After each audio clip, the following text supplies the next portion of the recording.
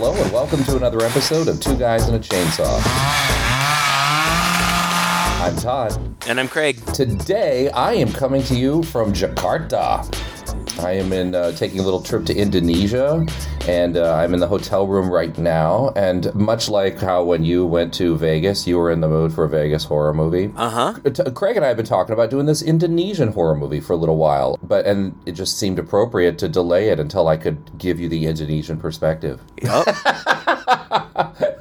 Well, at least. Yeah, but you've been there, just for a couple of days, right? Yeah, I've only been here since, 1, 2, 3, 4. This is my 5th and final day here. Oh. Yeah, I'm going to actually be moving on to Japan after this, so I don't know. If you want, next week we could do a Japanese horror movie. Well, maybe, but I'm curious. I know as close to nothing about Indonesia as a person can know. So, oh yeah, what are your thoughts? Jakarta as a city is probably one of the last places people actually go to when they go to Indonesia. I'm here visiting a friend and her family, but actually, Indonesia, believe it or not, I think it's the 3rd most populous country in the world. Okay. It is full of people, but, it's not like you can tell. It just looks like a big city here in Jakarta. In fact, the traffic's not that bad. It's a very modern city here, and it's extremely hot and humid, and so it seems to be, as my friend described it to me, mostly shopping malls. Okay. You go from one shopping mall to the other, stay in the air conditioning, There's outdoor food places that are kind of fun to go to. But most people, when they come to Indonesia, they'll go to, like, Bali, which is a more of a resort area. I think it's a very popular place for my Chinese friends and my expat friends in China to go to on vacation. Australians, because of its proximity, often come up to Bali for vacation. It pretty much all over Asia, Bali is seen as sort of like the Hawaii, the place you go to. Sure. And it's an interesting country. Like right now, Ramadan is happening. Indonesia has sort of historically been, they were originally colonized by the Dutch. Now they're not anymore, obviously, and it's quite a mix of Muslim, Hindu, Christian population. Interesting. Quite a few Chinese who came over as refugees from some of the persecution that the Chinese had undergone in different parts of Asia. And so, yeah, it's quite a mix, actually, quite a cultural mix and quite a religious mix. And like I said, because Ramadan's going on right now, like, places are closed. Oh, yeah. That started, 2 days ago? Restaurants and things are still open. Saw the Mario movie yesterday. It's a big treat for me to, living in China, to get to the cinema and actually see something, because so few Western movies come through there nowadays. But yeah, when my friend, I have this dear friend who's Indonesian, and when she learned that I had this horror podcast, she said, oh my God, she said, Indonesia makes amazing horror movies. I've read that now. I didn't know that. I didn't either. I don't think we've ever done an Indonesian movie before. This is the first one. I think, they get overshadowed by the K-horror and the J-horror, when it comes to Asia. Indonesia apparently has this very long history of horror movies, and quite scary. That's what I hear. Very superstitious people, as she tells me. Everybody's kind of seems to believe in ghosts, and a lot of the Indonesian horror movies are ghost stories. They have lots of different legends of particular ghosts and urban legends and these kinds of things. And so this movie, she said, is very much in the wheelhouse of a typical Indonesian horror. What we're doing is 2017's Satan's Slaves, which is a remake of a 1980s horror movie. I was really toying between doing the original, but I thought it might be a little more interesting to kick off with this one since it is a little more modern. Yeah. I was looking at some clips, or I saw a trailer for the original. It did actually look pretty freaky. This is a remake, but also a remake / prequel, right? Because since this movie was made, they have made a sequel, and what I read is that there's another one planned, I think, but that they are all supposed to be tied together. Yes. I think ultimately the original movie is supposed to be the last movie sequentially. Yeah, they all focus around this particular house, I guess. But yeah. the director, Joko Anwar, is about our age. He grew up watching horror and wanting to do genre films, and the success of this one, which was one of his first in the horror genre anyway, really kind of cemented his resolve and his success in order to go on and make several others. And he's pretty active and working right now. I think one of the big faces of Indonesian horror. And I guess it also kind of kicked off a kind of a remake thing. Like after he remade this, a whole bunch of other older Indonesian horror movies were getting remade, not just by him, but by other directors here. So there was like a little trend for a while. I love stories like this. Like, he loved this movie when he was a kid, and it had always kind of been his dream to remake it. And what I read was that it was already in the works. Like, some studio or something already was planning a remake, but somehow he weaseled his way in and he got his hands on it and he got to remake it. I love stories like that.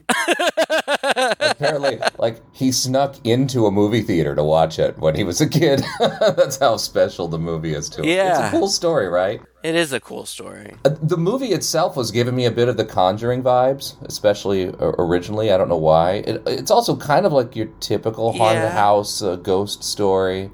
Yeah. Kind of a mix, actually. I thought this would be very J-horror, or something like that. I don't know why. I just kind of tend to figure that, the Asian cultures have these sort of similar ideas of what ghosts are and what they would be from. But this was a bit different. I actually got to watch this movie with her, so she was telling me different things that I wouldn't have been aware of otherwise culturally, so I'll be able to kind of... Well, I'm fascinated by that because it really is a very kind of typical haunted house story. There are elements of, like, Rosemary's Baby or any other satanic cult type movie, but there were I think the thing that I was most interested about, and so I'm really excited to talk to you about it because maybe you can shed some light, are the specifically Indonesian elements of it. Because in the end of the movie, I'm not spoiling anything, it's a ghost story, folks, but in the end of the movie there are like these entities. I don't know. I had I not been listening to the dialogue, would have probably thought that they were meant to be zombies. But I actually looked up what they are, and they are a specific type of ghost that's specific to that culture, which I would have never known. Did you all talk about that at all? We did a little bit. I mean, she's told me about, like, just ghosts in Indonesia in general, and she said, a lot of people here do believe in ghosts, and they believe that there's this particular, like, the scariest one, sort of like the La Llorona of Indonesia, where there's a woman who is dressed in white and has this long black hair and all that, and if you see her, and if she sees that you see her, you're pretty much gone. And I've seen, like, prank videos that are on, like, YouTube and stuff where people have, like, dressed up like her and, like, just been up in a tree while somebody's walking down the road and waiting for, makes a little noise. There's kind of like a screeching noise. And then when they look up and see her, like, if people, like, flip out. It's kind of, it's cruel and funny at the same time. Yeah, I don't know all the, you might even know a little more of the details, though, than I do, so it'll be kind of good for you to tell me, because I didn't actually look that up. No, I don't know. I was just, like, I just Googled, what are the zombies in Satan's Slaves? I don't know. I remember they had a name. I wanted to say it started with an N, and I looked it up at the time, but... in all honesty, I watched this movie a few days ago, so I don't remember exactly. Maybe I'll figure it out before we're done. But I had actually heard of this movie before because Shudder pushed it pretty heavy. I think that they got the exclusive rights to it, so they will claim it as a Shudder original or a Shudder exclusive. I think they just got the rights to it. But there is a sequel, and Shudder may have actually been involved in the production of that one. I don't know. They're both Shudder exclusives. But when the sequel came out, they pushed them both pretty hard. So I had heard of them, but I have to be in a pretty specific mood to watch a foreign film. I do, but I have to be in a particular mood. So I hadn't watched this yet, but I'm glad now to have seen it. I liked it. I will say that I think that it was a pretty traditional ghost story. I definitely see why you would compare it to The Conjuring. It also centers around a family, so like The Conjuring, it also reminded me a little bit of Insidious. Yeah. Even Poltergeist, because you've got this tight family element. In fact, it reminded me very much of Poltergeist, because at one point in the movie, somebody who is advising this family who has been being plagued, being haunted by these ghosts, somebody tells them they're going to try to split you up. Your strength is in your unity. You have to stay together. And that's an essential element of Poltergeist 2. Yes, that's right. So it reminded me of those things. I'm a little bit nervous to talk about it because my ultimate judgment is I think this is a good movie. Did I love it? I thought it was fine. And I think that it's well made and it's a good ghost story.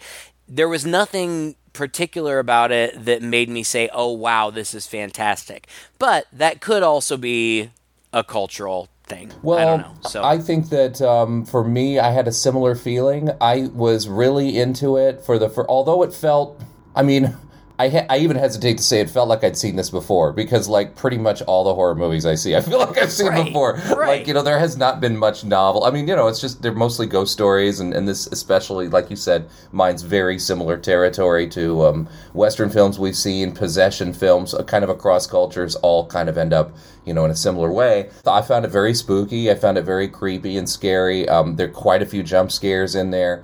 And then about 3/4 of the way through, I felt like it kind of went off the rails. I felt like the story was going in a particular direction, and then for almost no particular reason other than, I don't know, the desire to throw in a twist, there's a twist that just kind of comes out of left field. And it's not like ooh, wow, that's amazing. Well, anyway, we'll talk about it when we get there. But I needless to say, I was just a little more disappointed in the last, 20 minutes of the movie than I was with the first, hour and 20 minutes. So cool. Yeah, we can talk about it as we go. As we go. I don't know how you want to approach it because the story is really pretty simple, right? Yeah, it's also period, which I kind of liked. It was cool that it starts out in the 1981, I thought. I don't think that I would have even noticed that if I hadn't known going in that it was set in the 80s. Well, again, we're talking about a different country, so I know very much what the 80s were like in America, but I don't have any idea what they were like in Indonesia. Yeah, there is less technology. Technology doesn't really play much of a role in the movie at all. No cell phones, anything like that. Right, so people are potentially more isolated, and these people are more isolated because this house that they live in is kind of out in the country, right? Yeah, it's this huge A-frame house. Even looking at the house from the outside, it was like, this is almost like an Indonesian Amityville. All right, look to it. But yeah, it's kind of a house a bit out in the rural area. Obviously, like here in Jakarta, everything looks modern and new. There's sections of town that are, obviously a little older and whatnot, but generally speaking, I even thought it was pretty handy for him to set this out in a rural area because then you have less work to do, to try to get the older cars and things in there. I even read that they had to search quite a bit to find some of this months, I think. For the city scenes, like the scenes where they go to some apartments in the city, I think. Oh, okay. Yeah. That's true. They also had to search for this house location. Yes. I think that they wanted to use the original house from the original movie, which apparently is still standing, I guess. Wow. But the owner wouldn't let them, so they had to find another place. But I don't know. I don't even know that all I can say about the setting is that the house is, it's appropriately spooky as it should be, but kind of as all ghost story movie houses are. Like, I kept wanting them to turn the lights on. Like, just turn on the lights. Right. And it's a really dark movie. Now, I had to watch it on my phone, which sucks. So it was especially dark for me. But it is a dark movie in a lot of it. So, it's atmospherically good in that way. It's also conveniently directly adjacent to a cemetery. Right. Go figure, right? Like the house has a cemetery on its grounds. Yeah. out in the forest, out in the woods, out in the jungle, I suppose you could say. Yeah, it's pretty funny. It's a fine enough setting for it. Like you said, isolated. It really helps, especially later in the movie, that it's next to a cemetery. Right.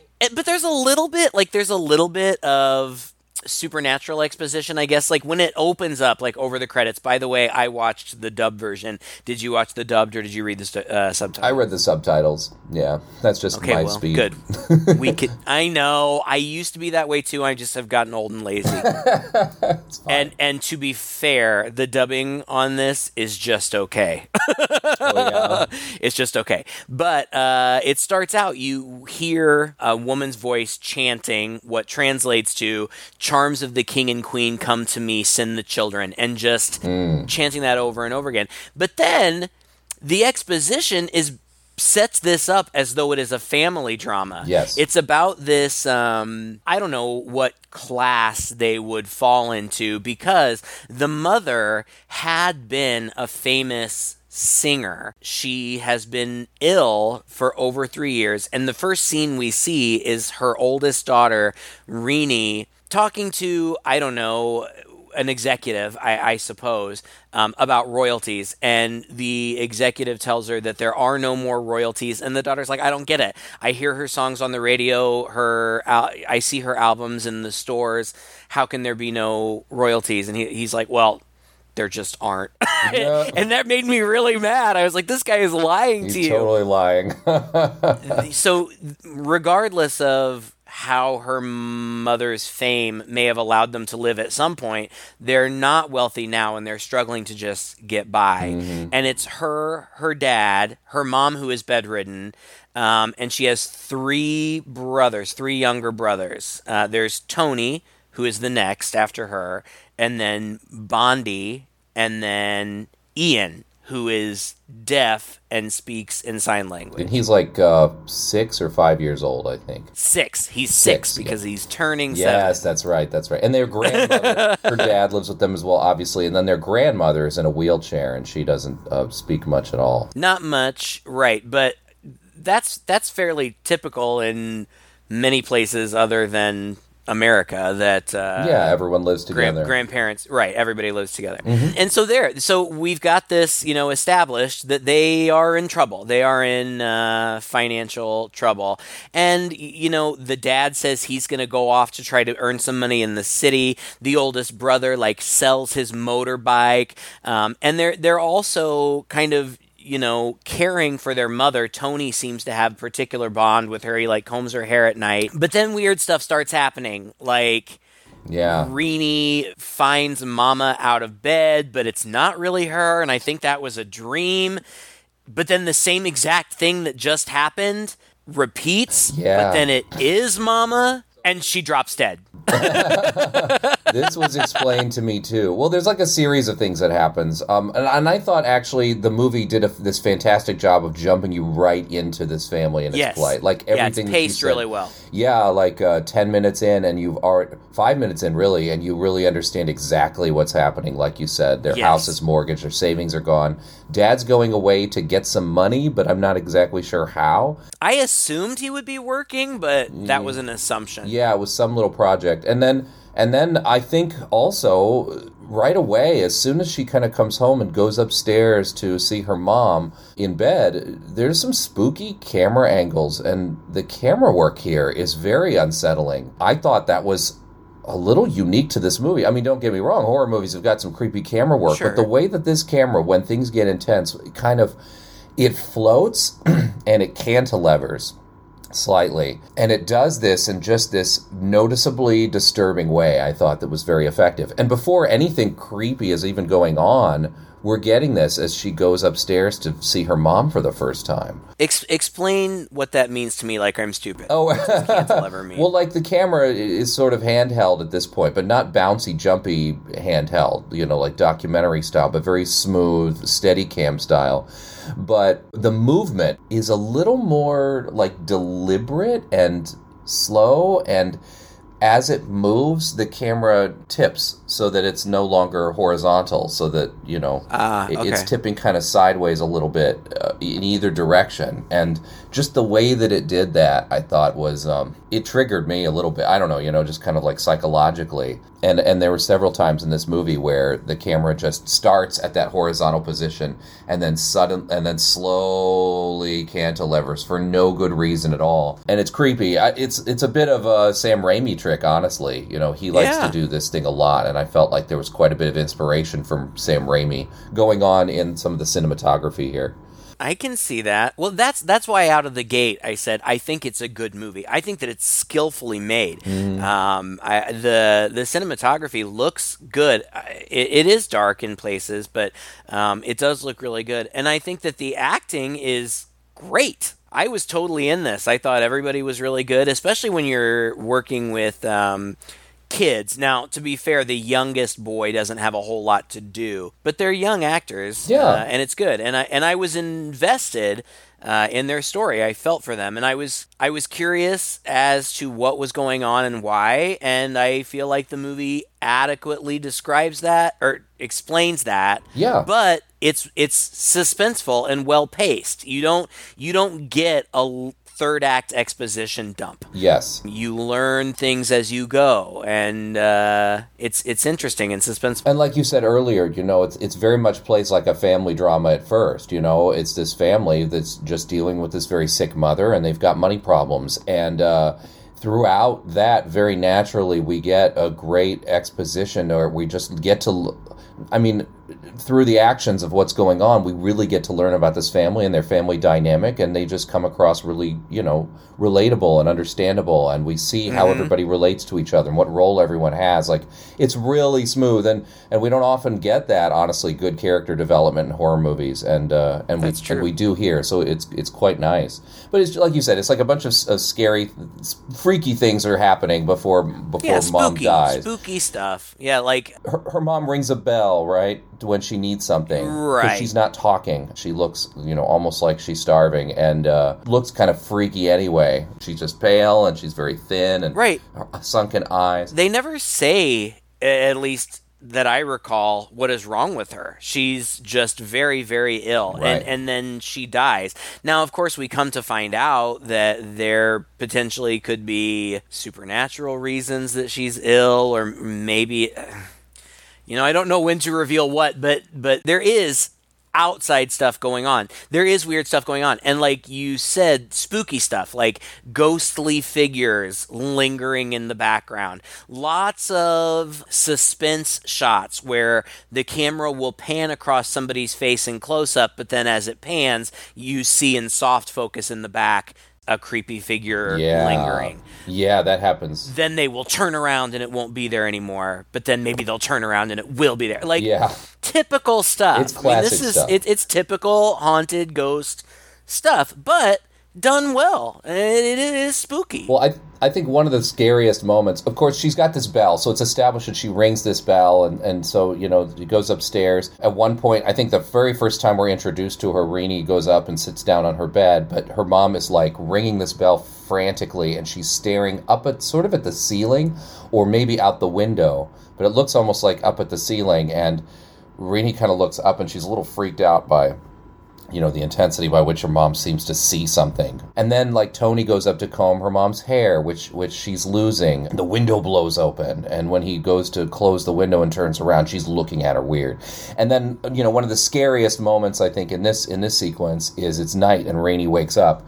Is walking through the house, sees her dad sleeping on the sofa. She goes upstairs. Again, very unsettling camera angles. And from behind, you know, she sees her mom standing looking out the window. Again, like this classic setup, as she's approaching her mom, you're thinking, okay, like, is that really her mom? What's going to happen when she turns around and sees her face? She touches her shoulder, but then she hears the bell ringing. And when she turns around, she sees her mom is laying in bed, ringing the bell frantically. And then this figure slowly turns sideways. And it appears to be her mom, like a younger, healthier version of her mom, but she's got this really evil grin on her face.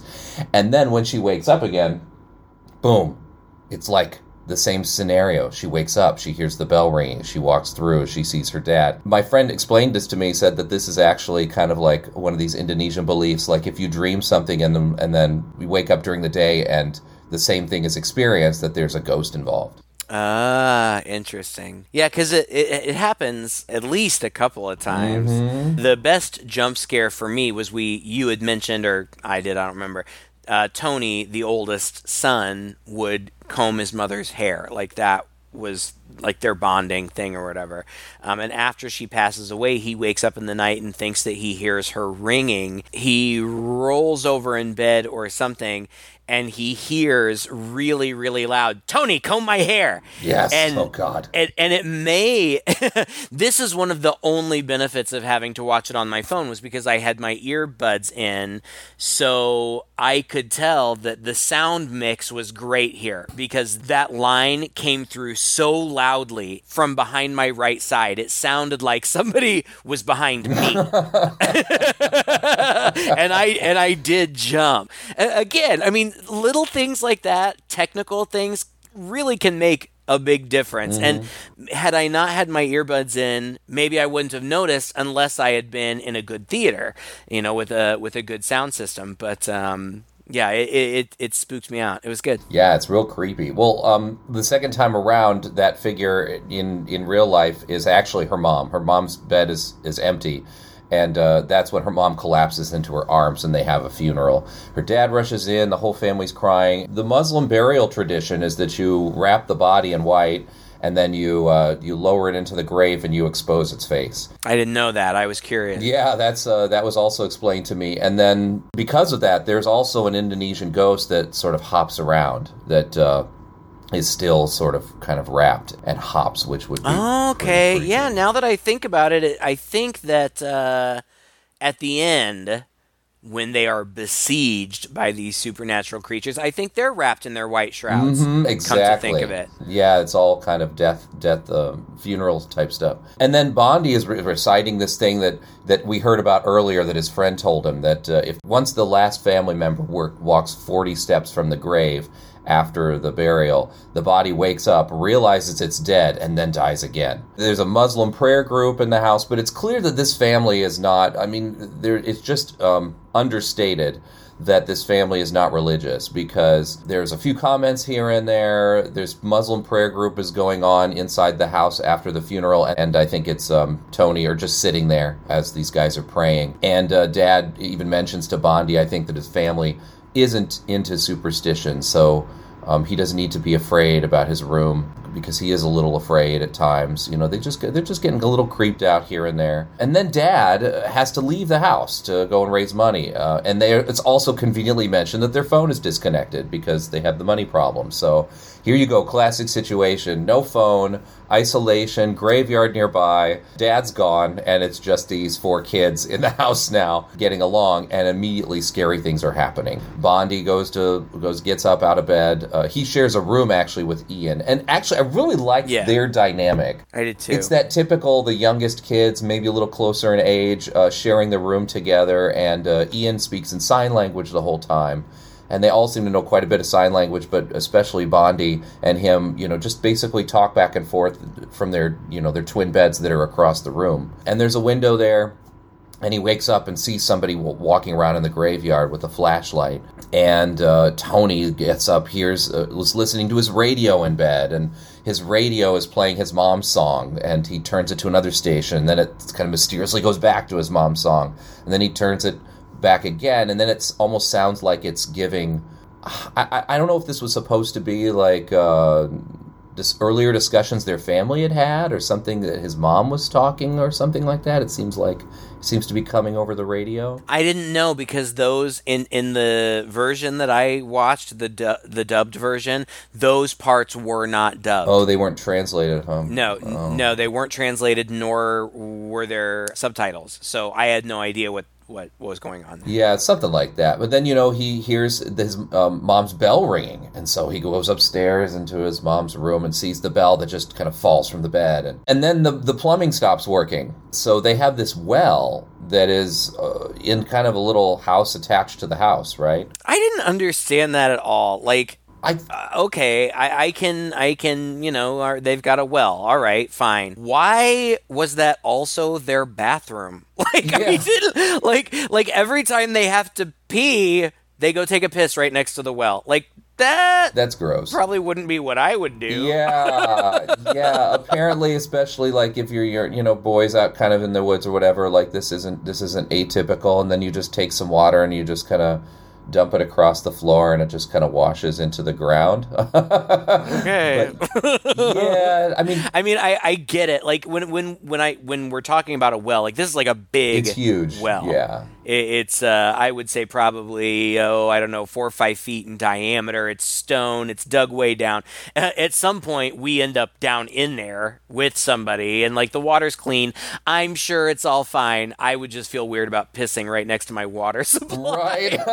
That's a good point. All right. Well, it's sort of like their washroom. So there's a well on one side. There's sort of a tub on the other side. Obviously, the whole place is plumbed, but for some reason the water's not working, and they can just drop a bucket in and get some water anyway. It's pretty convenient, I suppose, to have it attached to the house. At first, I thought they actually had to go outside for it, but it's just right there. There's like a door at the end of the hallway that you go through that leads straight into that room, and that room is suitably spooky. I mean, the minute I saw this room, I'm like, all right, we're gonna have some well scenes. Yep, we're gonna have some spooky well scenes, which seems to be par for the course in modern horror films, especially Asian horror. When since the Ring.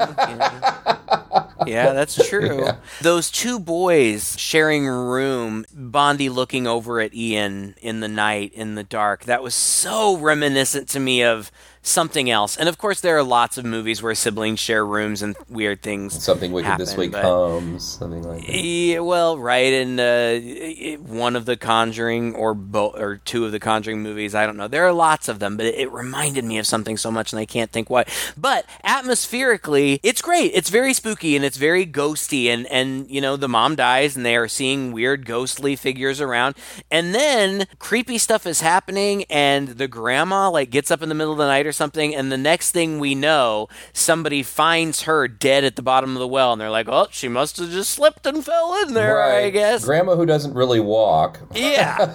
and then weird things continue to happen, and I think that for a while they think that Grandma is haunting them. Yeah. But then I think that later on they think, wait, maybe she wasn't haunting us, maybe she was trying to warn us, or maybe she was trying to protect us in some way. There are also these ancillary characters. Yes. Is he a priest or something that moves in? Yeah, or later. Next to them, like right before Mom dies or right after Mom dies or something. Ustad is a term for teacher, and he's obviously, I don't know, originally I kind of thought he was maybe an imam or something, but he's like a Muslim, almost like the Muslim father, the Muslim pastor, who seems to be a good friend of the family, and he has a son. Right. Who's the son? Hendra's the son, and he's probably about Reenie's age, and they kind of, strike up, a conversation at the mom's funeral.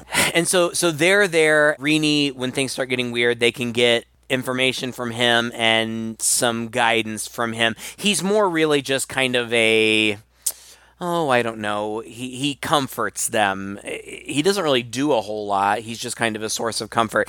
But after the grandma dies, they also find this letter that she had written and addressed but not sent. And so they take it to the address and they deliver it to this weird guy. And I guess in the letter she was asking this guy to save her family, and it turns out this weird old man is a friend of Grandma's, and he tells them this story about how the grandmother the grandmother is the mother of the dad, I think, didn't bless the son's marriage because one of them was infertile. The mom was infertile, yeah, I think, well, number one, because the son was an artist, and so, she didn't really approve, and number two, because they couldn't. Whose mom was she? Was she the mom's mom or the dad's mom? She was the mom's mom. Okay. Yeah. Anyway, whatever. So she didn't approve of the wedding. The grandma, this old guy just tells us this. Okay, the grandma believed that Mama didn't ask God for her children, but asked Satan. Yes. It's a bit hokey. It is. And that's the first time we're introduced to this notion, which ultimately is true, but that's just, maybe she didn't ask God, she asked Satan. We'll come back to that. Put a pin in that. We'll come back to it later. It might be important. Who knows? But instead of giving him the whole spiel, he hands him a magazine, her magazine, and says, "Read my article about it." Oh my God, that was so funny to me. Like, here, I wrote an article in this magazine. Read it. It so sounded to me like you should listen to my podcast. Right. Right. Or some douchebag who doesn't want to answer questions. Like, I tell you what, I answered all this in my book. Go buy a copy and read it, and then if you have more questions, get back to me.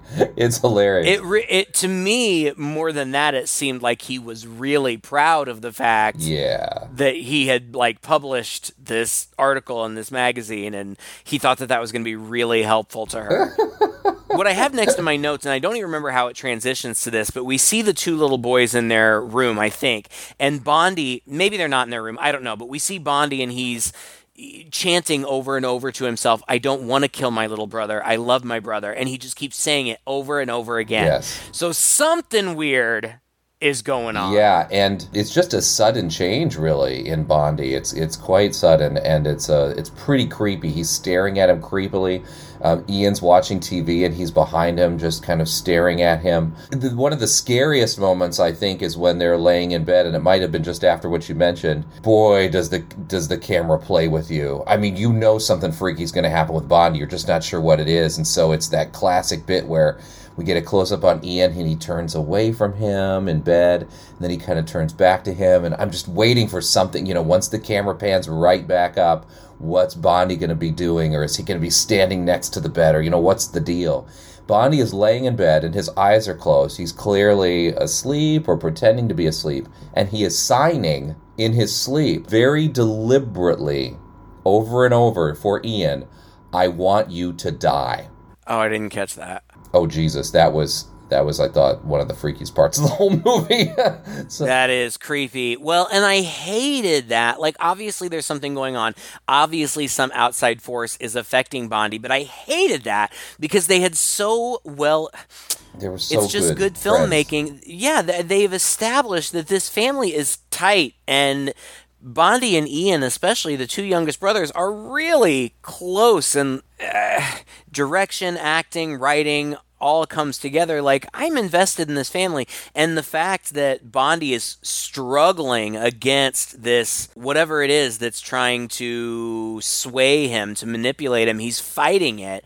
Oh, it kind of just tore at my heartstrings. Yeah, it was good. It was horrible. I mean, he's the most vulnerable kid in the whole movie, and so especially the fact. But nobody's ever really worried about him. No. Like, he suffers it on his own. Like, nobody knows that this is going on. Exactly, and he's a strong kid too. I mean, it's kind of surprising how much he can take without like making a big deal out of it. And then there's just some kind of random odd stuff that I almost wonder like maybe would be explored in a sequel. Or there's a record of her mom's that was put on the record player quite a while ago, and she's playing it. As it's going around, she notices the label is coming off, and when she looks at it more closely, she realizes that under the label there was another little track to the record. A hidden track, and so she starts playing it, but it doesn't make sense, but then it sounds like backwards talk, and so then she spins the record backwards, which is, this is this classic thing as well. Yeah. I don't even know what it was saying, really. I don't either, because, again, not dubbed or subtitled, so I didn't know if it was saying anything. But eventually, far too late in my opinion, but she decides to go ahead and read that article. I know, that's so funny to me. Like he gives it to her, and she looks at it and is like, okay, but then she takes it home and waits a while to read it, and then it's like, and then when she reads it, it like totally lays it out. It's hilarious. Like it's they're talking about it, and she's explaining it, I think, to Tony or whatever his name is, and she's like, it says that it's the story of satanic fertility cults, and they make deals with these women who can't have kids, but the bargain is like they'll give them children, but the last born child must be surrendered to the cult so that they can sacrifice him when he reaches 7 years old. And Tony's like, wait a second, how old are you? And she's like 21 or something, and he's like, well, I'm 15 and Bondi's 11 or something. She's like, they're all 6 years apart. They're all about 6 years apart. So before she got sick, Mama always had another baby before the youngest could turn 7. That was not really a great plan. Right? Mama, how long can you keep this that is not a sustainable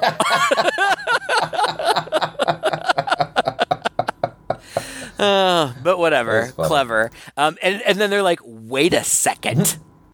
Well, first Tony's like, God, I remember going to like mom's events, like her concerts and stuff when she was young, and there are always these weird people there. and then he's like, wait a second, doesn't Ian turn 7 in 3 days? Right. and yes, but there is a stipulation that the child can only be taken if the family willingly gives him up. Yeah. But if he is taken, then he'll be taken by the living dead. Mm-hmm. Which is what happens. And then lots of other creepy stuff happens. Grandma's wheelchair moves around by itself. Mm-hmm. I don't know how much of this you want to talk about, because it's just a bunch of creepy stuff. Yeah, it basically is, yeah. Well, this woman is appearing everywhere, which it seems like the teacher, Ustad's son, seems to think is a evil entity that it just looks like her mother, but is not actually their mother. According to the article, they can't defeat the creature, but they can disobey their rules, like you said, by not giving them up.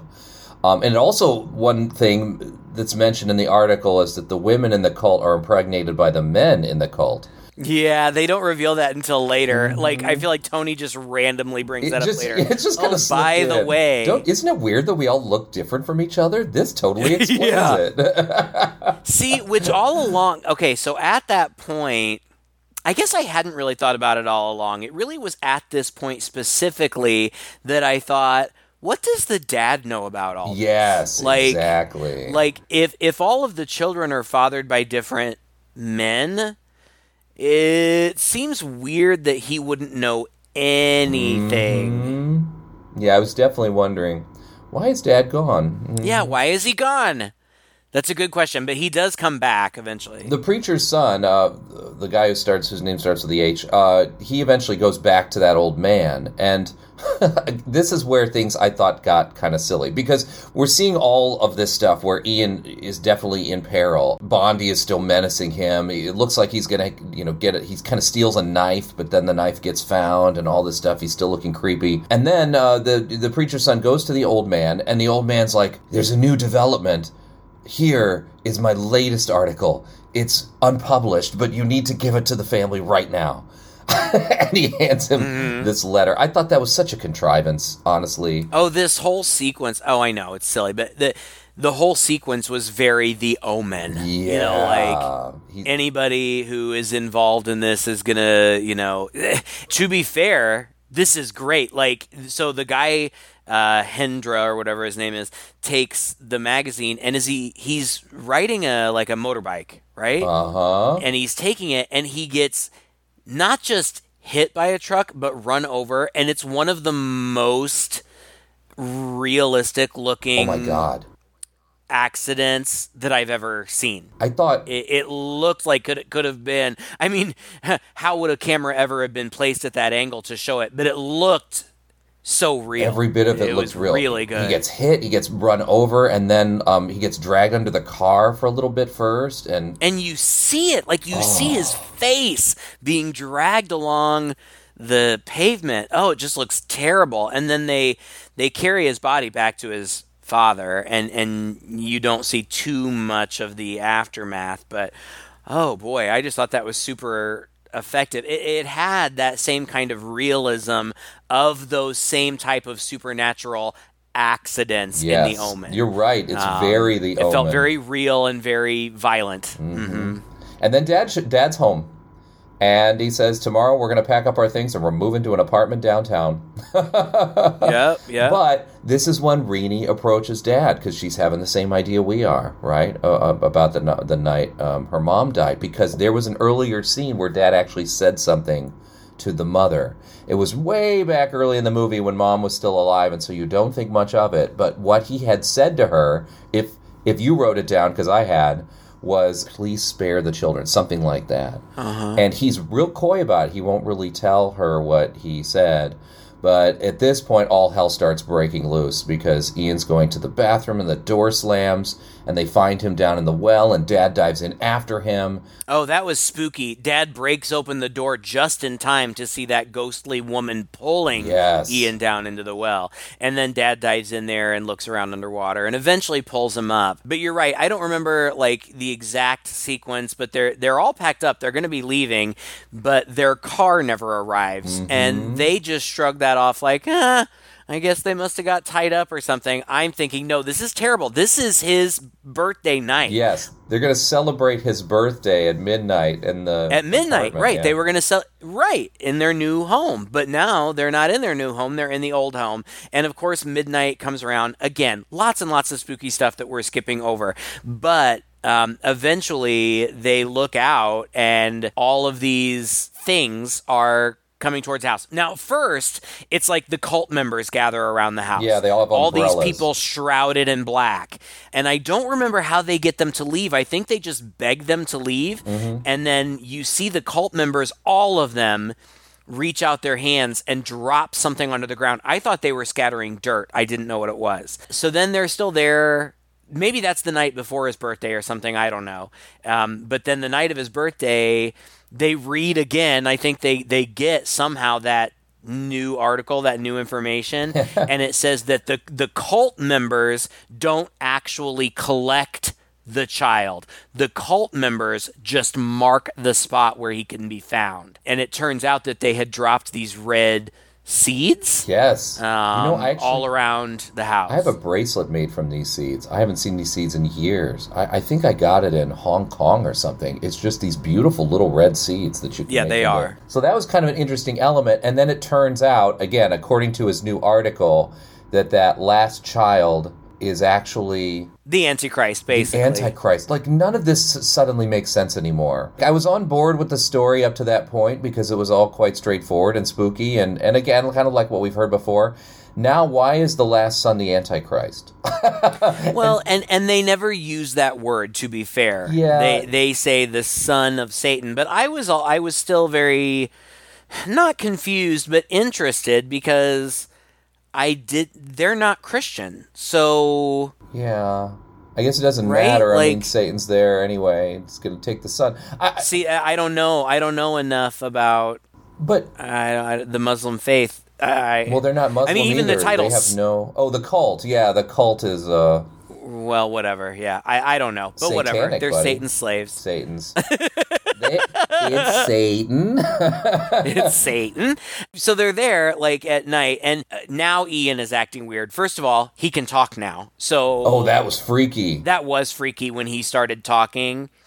And I was also very impressed with that very, very young actor. I would guess that kid was maybe 6. Mm-hmm. Super young. I don't know if... I know nothing about him. I don't know if he actually is deaf and they dubbed his voice but I mean, he seemed to be pretty proficient in sign language. That could just be coaching too. I don't know. But it was very unsettling when he just started talking, and he starts talking when all of this crazy, scary stuff is going on, and he's gleeful. Yeah. So you really kind of come to realize this kid is not who or what we thought he was, or at least he's not anymore. Which comes out of left field. I mean, it's either one or the other, right? Either he's being taken by this cult and he's in danger, or he's actually not in danger because he's going to willingly go to the cult anyway because he's actually Satan's seed.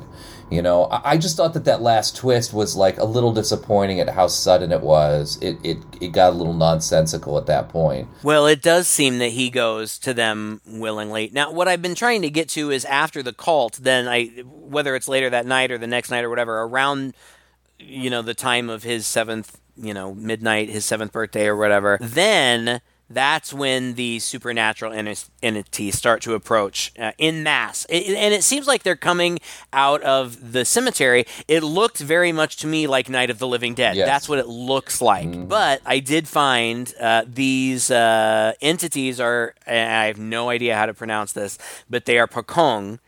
which is a Javanese ghost that is said to be the soul of a dead person trapped in their shroud. Known in Indonesia as kain, kafan, the shroud is the prescribed length of cloth used in Muslim burials to wrap the body of the dead person, and there's more to it than that. And I didn't even notice this, but apparently one of these pocong is Hendra, the kid who got run over. I didn't notice so there that. are even familiar faces. So there's kind of this showdown, and ultimately, and this didn't surprise me, I kind of felt it going this way, they get the kid. Yeah. The kid basically goes to them, more or less. Yeah. They get him, and he goes away. He almost like waves goodbye gleefully to the family. And then the grandma's friend, I think, shows up out of nowhere and just throws them all in his van, and there's like a tense moment where you don't know if his van's going to start, and the ghosts are outside, and then it just starts, and they drive away, cut to black, come up on this brightly lit city street. 1 year later. And the family is living in an apartment in town, and it seems like they've adjusted. Yeah, the ghosts got what they wanted. Now they're safe. I just keep thinking, like, what? Aren't they pissed at the father? It seems like to me that the father left knowing some shit was going to go down. Because but see, that's not suggested. I didn't think it was suggested. It wasn't suggested by anyone, but I'm just logically thinking, why did he leave? Why did he tell Mother to be merciful on the kids? Why was he so coy, when the daughter was asking about all this? I mean, he clearly knew everything that was going on, so he would also have to know about the bargain. And then he conveniently I leaves didn't the pick house, up on right? all. Like, come on. I didn't pick up on all of that. To finish out the movie, this woman, a neighbor presumably, comes over and gives them food, and then goes back to her own apartment where she talks to her husband, and her husband says, we have to make them comfortable here. We have to make sure they never leave. And it shows on their wall that they have a huge world map with push pins all over it. I have no idea what that means. But the wife says it's almost time for another harvest, and then she and her husband dance, and the credits come up and roll over them dancing. They've got a big jar. Yeah, right. Oh, that big jar of the red seeds. That's right. So obviously they're somehow connected to this cult. Yep. Did you read about the sequel? No, I didn't. Okay, I did. This sets it up, and I kind of thought that you must have, and folks, this podcast is always full of spoilers. So if you don't want any spoilers for the sequel, don't listen to this. The dad does have something to do with it. Oh, he does. He's got to. Yeah. Yeah. Oh, interesting. Yeah. Interesting. I'm kind of interested in the sequel now. Well, it follows the family. I think that I think that the sequel opens in the 1950s, and we get some more exposition, but then it catches back up with this family, and follows them more. I'd be interested enough to watch it because I think that this was a good movie, and I was invested in it. I was interested until the end. I don't know. I just didn't walk away from it thinking, wow, that was amazing. Like, I have to tell people about it right away. I just thought, yeah, that was good. It was just another good movie that I saw. I probably, a year from now, I may not even remember much about it, but I liked it. Anymore, I kind of feel this way about these movies. I mean, how many haunted movie, possession, haunted house movie kind of can you see? Especially the modern ones, like how many times have we referenced other films in talking about this movie? Oh yeah, this is just like The Omen. This has got a bit of The Conjuring. Oh yeah, this is kind of the theme of Poltergeist. Right. Like eventually they're all kind of mining similar territory, which is why I don't get terribly excited about them. Right. And I don't expect too much from them. If they give me a few scares, they show me kind of an interesting story. That's good enough for me, but there's got to be something just crazy stand out about it before I'm going to be like, oh my God, run out and see this one. Right. That's exactly how I feel about it. Like, it's perfectly serviceable. It's a good movie, and somebody who maybe doesn't watch as many horror movies as we do would probably find this pretty scary. Oh, yeah. I think it's a scary movie. Oh yeah. Yeah. Yeah. I think it's a scary movie. I don't really have anything negative to say about it. I think it is perfectly competent. I think it's well shot. I think it's well directed. I think it's well acted. I think the story is adequate. It kept me engaged, and I really liked the I genuinely was engaged with this family. I was interested in them. I was interested in what was going to happen to them. I don't know if it's right to say I was sad, but it was kind of a gut punch. It was. That they got that cute little kid at the end. It really was. It made me sad. You know, it kind of makes you sad all around. Like, just the whole idea, right? This desperate mother who goes to this extreme just to have kids, and now then she doesn't want to lose her kids, and so she's stuck in this cycle with, you know, that she is having more and more just to not lose them. And then, of course, you got to pay the devil his due eventually, and that's a shame because this family, like you said, is just so loving and caring, and they're just so good. So yeah, it's kind of unfortunate. I just wanted to, it just occurred to me, Stephen King has a short story that is somewhat similar to this. It's called Grandma. I think it was in Skeleton Crew, maybe Night Shift, I don't remember, but I really like that story. And it deals with satanic fertility issues too. So if you're interested, check that out. Oh, okay. Interesting. Well, I've gone kind of down a little rabbit hole of Indonesian horror movies. I'm very curious. Maybe we need to do a theme month at some point. There's a lot that this director has done. Obviously, the sequel to this, he did one apparently called Impetigore that looks interesting. I've heard of that. There's like The Queen of Black Magic, and by another director, one that was highly acclaimed called May the Devil Take You. I've heard of that. All of these have pretty good ratings, actually, and many of them are remakes of earlier movies. And you know how I kind of like the older movies as well. Yeah. I was thinking maybe one day, perhaps around Halloween, we could do the original Satan Slaves, because it looks suitably campy and could be fun. So, sure. Yeah. Well, greetings again from Indonesia. Thank you very much for listening to another episode. If you enjoyed this podcast, please share it with a friend. You can find us online just by Googling Two Guys and a Chainsaw Podcast. Find our website, find our Twitter feed, find our brand new Instagram page. Drop us a note at any one of those places. Let us know what you thought of this film and this episode and any other movies that we should do in the future. We love taking and fulfilling requests. Until next time, I'm Todd. And I'm Craig. With Two Guys and a Chainsaw.